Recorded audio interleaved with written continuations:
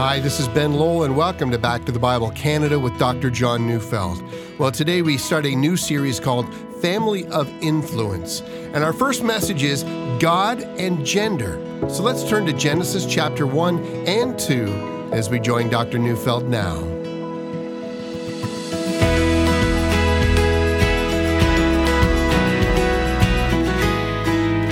When I first began in pastoral ministry, I couldn't then have imagined that the question of family would become a controversial question. Speaking and teaching about the family would be encouraging and, well, sometimes challenging and sometimes convicting, and even at times it would call a person to repent, but controversial? Well, never. We all assumed both a definition of family and the importance of family. Well, back then it was understood what a family was, although occasionally we debated about whether we would be talking about a nuclear family or an extended family. Well, back then, the Canadian Constitution even enshrined the definition of marriage within Canadian laws. Marriage was defined as the union of one man to one woman to the exclusion of all others. And we in the church could make a biblical case of why that was so. And so whether by what the Catholics called natural law or whether by biblical law, all things served to stress the importance of defending marriage and the family.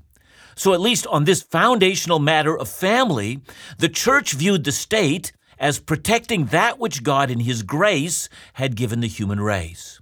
Divorce, although it was permissible, was restricted.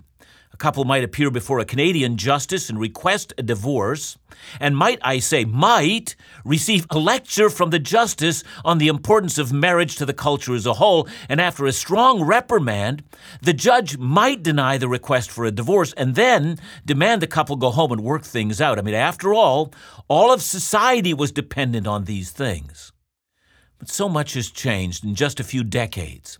The relaxing of Canada's divorce laws sent a flood of couples to Canadian courts, all receiving an instant divorce. And we were told not to worry, this was simply a backlog, and that rates of divorce would quickly go down once the bubble was through the system. But that didn't happen. The rate of divorce remained high. And then, of course, came the sexual revolution. Of course, there was adultery before the sexual revolution, as well as sex before marriage. But now we, and by we, I mean we as a culture, had cut the cord between sex and marriage. Sex outside of marriage, which had been discouraged, was now encouraged, and the respect for virginity at the marriage altar was openly mocked. All shame was removed. And then came the homosexual revolution, which of course was closely attached to another revolution. It was a revolution about how we thought about gender. And prior to this revolution, it was assumed that men and women were fundamentally different at key points. And this difference mandated the playing of different roles in society. Who stayed home and who went to work was a matter of gender. Your gender was thought to have been given by God and determined the focus in your life. But all of that was very quickly changing. Soon there were those who argued that gender roles were a social construct designed to keep women in subjugation under men.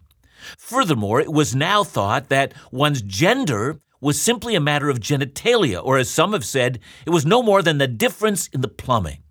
And so homosexual relations were to be celebrated even as heterosexual ones were. Very quickly, homosexuality moved from a category of mental illness in psychology and psychiatry textbooks to a matter of orientation and a matter of pride and celebration. Well, more followed. Next came the redefinition of marriage. No longer was marriage the union of one man to one woman to the exclusion of all others, but marriage now came to describe the union of any two people, regardless of gender. Now, if I could interject here, I suspect the time will come when we're going to argue that marriage need not be two people at the exclusion of others. Why two? Why not three or more? Well, we're going to see.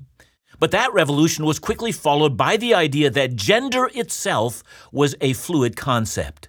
Suddenly, gender was no longer a matter of plumbing, but gender now became a matter of certain traits deemed to be either feminine or masculine. And we were told these traits were there regardless of the plumbing. LGBTQ became letters that were quickly understood and became a part of public policy. Failure to accept these categories amounted to hatred and became equated with a civil rights movement. People within various categories of gender and sexual orientation needed to have their rights protected. And soon flags were flying, multicolored flags flown in large rallies in urban centers, and politicians were strongly expected to be there. Sporting events now frequently contain messages to keep free of racism, sexism, homophobism, and gender bias. But of course there's more. The church itself was undergoing the same set of revolutions that were occurring in society. Biblical texts that once seemed plain to everyone were being radically reinterpreted. Those holding the historic Christian position on sex and marriage and family were either told they didn't understand the new hermeneutic or that they were a part of the church's suppression and persecution of people who were different. Some were saying the time was at hand to change. Now, where are we as a society heading? See, wherever we go next, one thing remains clear. No social movement ever just arrives. Movements are not stationary things, they move. Movements don't aim at a target and then stop. Movements always progress. So it's quite natural to ask, where are we going and what comes next? I think we all have ideas as to what comes next, but instead of projecting into the future, let me take you to the past, 2,000 years ago in the city of Ephesus. That city has long interested me because at the end of the first century, Ephesus would have been considered the center of the Christian world. And what a center it was. The Apostle Paul had labored there for a significant length of time. John, who became the last surviving apostle, made Ephesus his home. His leadership from that city was ideally suited to give leadership to the entire Christian church. Mary, the mother of Jesus, lay buried there. Ephesus had become a Christian center. But that didn't mean that Ephesus had become a Christian city. Indeed, it was anything but that. Ephesus was one of the great multi-religious centers of the world. The city housed the very famous temple of Artemis, which has become known as one of the 7 wonders of the ancient world. Remember, Paul was almost lynched because there were those who claimed that he had insulted Artemis. See, this temple attracted thousands of worshipers from all over the ancient world. See, Ephesus was also known for its sensuality. If you go to the ruins of Ephesus today, you're going to find a great library at the end of a large ornate street, and across from the library, you'll find the ruins of an ancient brothel. There'll be an underground tunnel that connected those two buildings, the library and the brothel. And when I was there, our guide said, "Don't you see, you could say, 'Honey, I'm going to the library.'" But in truth, you wouldn't have to say that at all. Attitudes around sex in Ephesus were such that a man might actually say, "Honey, I'm off to see the brothel." And so imagine a city of endless temples to the gods and goddesses, as well as open and public brothels, and a willingness to engage in every form of sensuality. And it is within the city itself that the Christian community forged a well-defined and very different way of living. Well, how did all of that work? Well, let's listen to Paul's words to the Ephesians in Ephesians chapter 4, verses 17 to 24. "Now this I say and testify in the Lord, that you must no longer walk as the Gentiles do in the futility of their minds. They are darkened in their understanding, alienated from the life of God because of the ignorance that is in them due to their hardness of heart. They have become callous and have given themselves up to sensuality, greedy to practice every kind of impurity. But that's not the way you learned Christ, assuming that you have heard about him and were taught in him, as the truth is in Jesus, to put off your old self, which belongs to your former manner of life and is corrupt through deceitful practices, and to be renewed in the spirit of your mind, and to put on the new self, created after the likeness of God in true righteousness and holiness." Would you notice that the Christians were not trying to get laws passed in Ephesus that upheld their standards of morality? Rather, what they were interested in doing was building an authentic Christian community right in the heart of a very sensuous and sexually impure culture. Now, in doing that, they sometimes forbade certain actions. All through the New Testament, you'll hear these prohibitions and warnings against attending orgies or giving oneself over to sensuality. This was a part of basic Christian teaching. And that, I suggest, is exactly what we should be doing today. Instead of bemoaning the moral direction of sex and gender and marriage and civil rights, I think the time has come to say this is how things actually are. But we don't have to capitulate.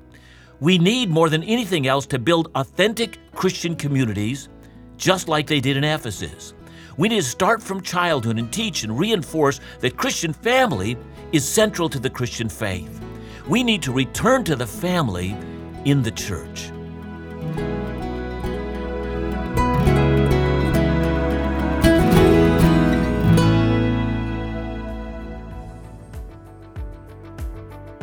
Gratitude, the quality of being thankful and readiness to show appreciation. Well, as part of the team at Back to the Bible Canada, we want to express our ready gratitude for your kindness. Your generosity during our June-July match campaigns exceeded expectations. He is a great God. Your partnership not only helped meet the fiscal year-end goal, but reinforced the presence of those across our nation who embrace a passion for Bible teaching. To express our appreciation, we want to send all of our listeners a free copy of the book, Family Worship. It's a wonderful tool that helps incorporate worship into the family home. So thanks. And stay with us as together we strive to champion the truth of God's Word. Call and ask for your free copy of Family Worship or offer a gift this month to support the ongoing ministries of Back to the Bible Canada at 1-800-663-2425 or visit backtothebible.ca.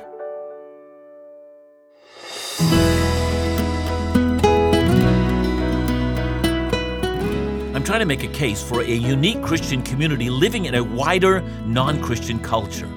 I, for my own self, see no advantage in asking how we respond to the wider social movements that have left us where we are today. Instead, I think it necessary that we reestablish the Christian ethic of marriage and family among us. I see no advantage in trying to establish laws seeking to reestablish the traditional view of marriage. I see every advantage in helping the church to live in an authentic way. And one of the places we must start is in reteaching the value of marriage and family. But why? Because, according to the Bible, which forms the basis of all Christian understanding, marriage, family, and sexual morality is basic to our common life in Christ. So over this week, I want to establish a biblical foundation for 1, gender, 2, marriage, 3, sexual intimacy, and 4, the differing roles in marriage. It's my understanding that these matters are essential to living the Christian life. Or to put it another way, I don't think anyone can live the Christian life without understanding these matters. These matters are basic to Christian discipleship. So since I'm discussing 4 matters, that of gender, then marriage, then sexual intimacy, and then gender roles, I think it best to start at the beginning. Let's talk about the matter of gender. The conversation about gender takes us back to the creation account. Genesis 1:27 says, "So God created man in his own image. In the image of God he created him. Male and female he created them." Now let me skip forward to verse 31. "And God saw everything that he had made, and behold, it was very good." Now from these 2 verses, let me point out 3 essential issues. The first is that gender is the creation of God. And I suppose that God could have chosen any number of means to propagate the species. I mean, we do see this in nature. So for instance, in New Mexico and in other southern climates, the whiptail lizard is only female and needs no male to propagate. Furthermore, single-celled organisms like bacteria reproduce asexually. Suffice it to say that God is infinite in his creativity. But the God of infinite creativity chose to create man in terms of male and female. This he does for a purpose, and as we're going to see, he had marriage, intimacy, relationship, and community in mind when he does so. Now the second issue is that God thought that man as male and female was very good. Even though man could have been created in different ways, male and female is exceptional. This is God in his work of excellence. When God created the genders, he did not say that this is going to work. He said, this is the best way for man to be. This is not an accident or simply an adaptation to the environment. Rather, gender is a part of God's good and best intention for the human race. And so let's make application to Christian discipleship. We need to tell our little boys that it's good to be a boy. that being a boy and growing into a man is a part of the Creator's intention for you. We need to tell our little girls that it's good to be a girl, and that being a girl and growing into a woman is a part of the Creator's intention for you. And as Christians, our first order of business is to submit to our Creator. And this begins as we submit to His design in our creation. God wants you to play out your role in this world according to the gender that He in His infinite wisdom has assigned to you. He did so by creating you either male or female, boy or girl, man or woman. Now again, as we move through this series, I will explain more and more about why that's so essential. But I would argue, in Sunday school, at home, and in every discipleship lesson to our kids, they must be helped to see the wisdom of God in their gender, and they must also be helped to see the wisdom of God in the creation of their counterpart, that is, the opposite gender. They must be told that both are a part of God's good design and His wisdom for their lives. But I've said that there are three issues from Genesis 1. First, that God created male and female, and then second, that the creation of the human race in this way is very good, and then third, that man as male and female is the image of God. Now I need to stop here and explain a basic bit of reasoning from the concept of the image of God. Now, when we think of what it means to be in the image of God, we need to reason only in one direction and not in two. Well, what do I mean? I mean, we need to begin with the nature of God and from that reason as to how that nature is found in human beings. But we never start with human beings and their nature and reason backwards to what it must mean to be God.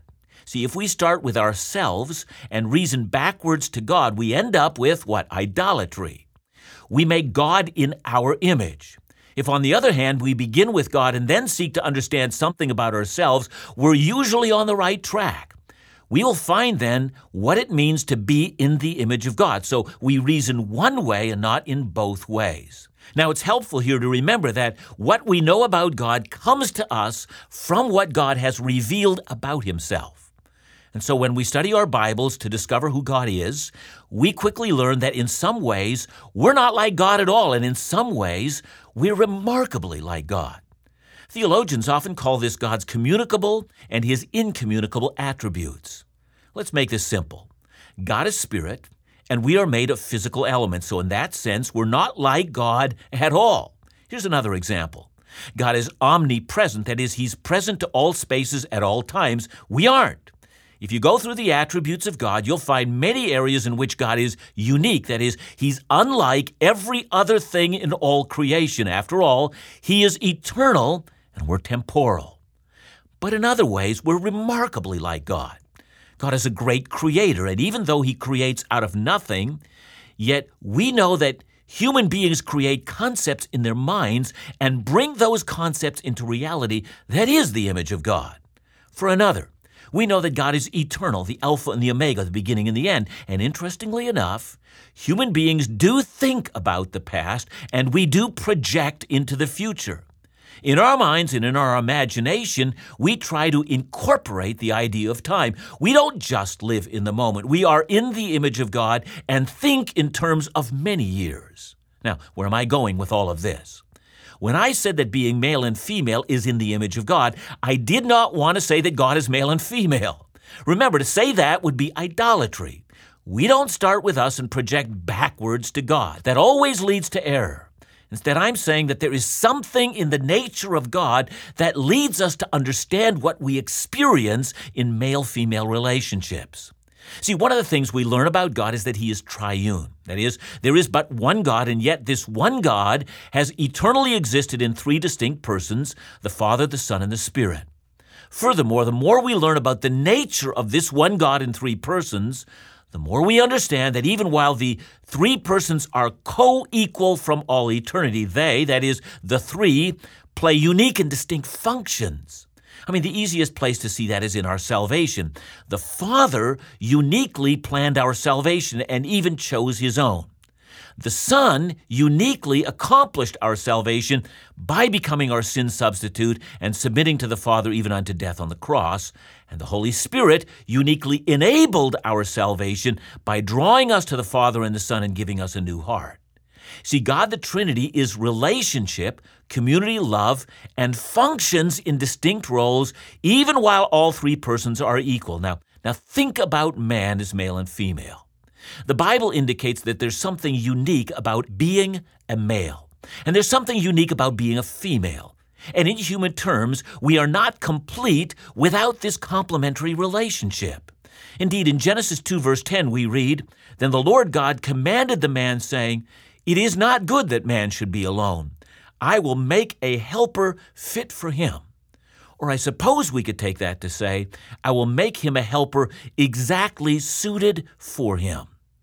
Now, as we go along in this series, I will say that we need to teach our little boys and our little girls to highly value their gender as a precious gift, to see their gender as a part of their calling, and highly prize marriage and look forward to the day of their marriage. Some will be called to remain single, but that will be the exception for reasons that God reveals.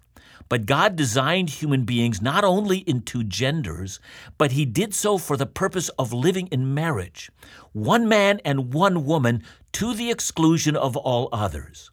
See, I'm reading Genesis 2, verse 24. "Therefore a man shall leave his father and mother and hold fast to his wife, and they shall become one flesh. And the man and his wife were both naked and were not ashamed." There is something about this one-fleshing thing, this becoming one together, that expresses the image of God. So much more to be said. Heavenly Father, I pray that you would help us to highly value the way in which you have created us. In Jesus' name we pray. Amen.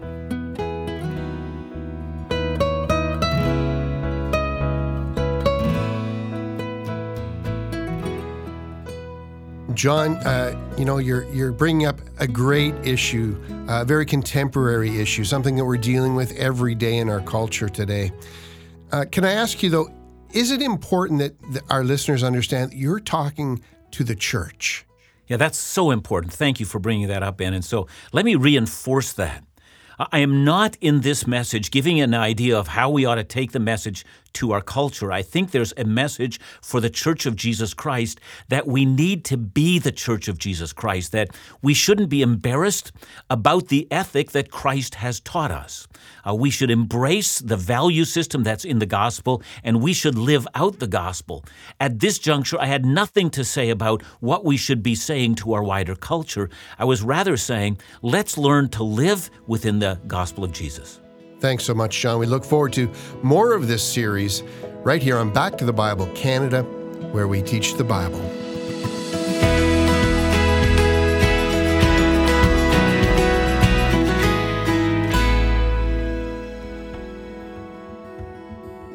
Can you imagine 9 days cruising the Caribbean on one of Royal Caribbean's best ships, Freedom of the Seas, enjoying all of its many amenities and beautiful ports of call such as St. Kitts, St. Martin, and Puerto Rico?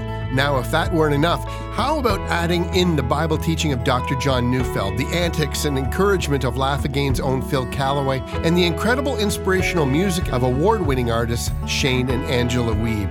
Well, this may be the perfect mix of God's creation and time spent in God's Word and worship.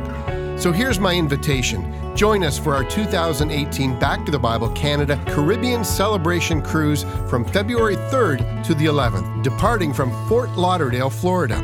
The cruise has already reached half of its capacity, so don't wait to register. Call us today at 1-800-663-2425 or at backtothebible.ca.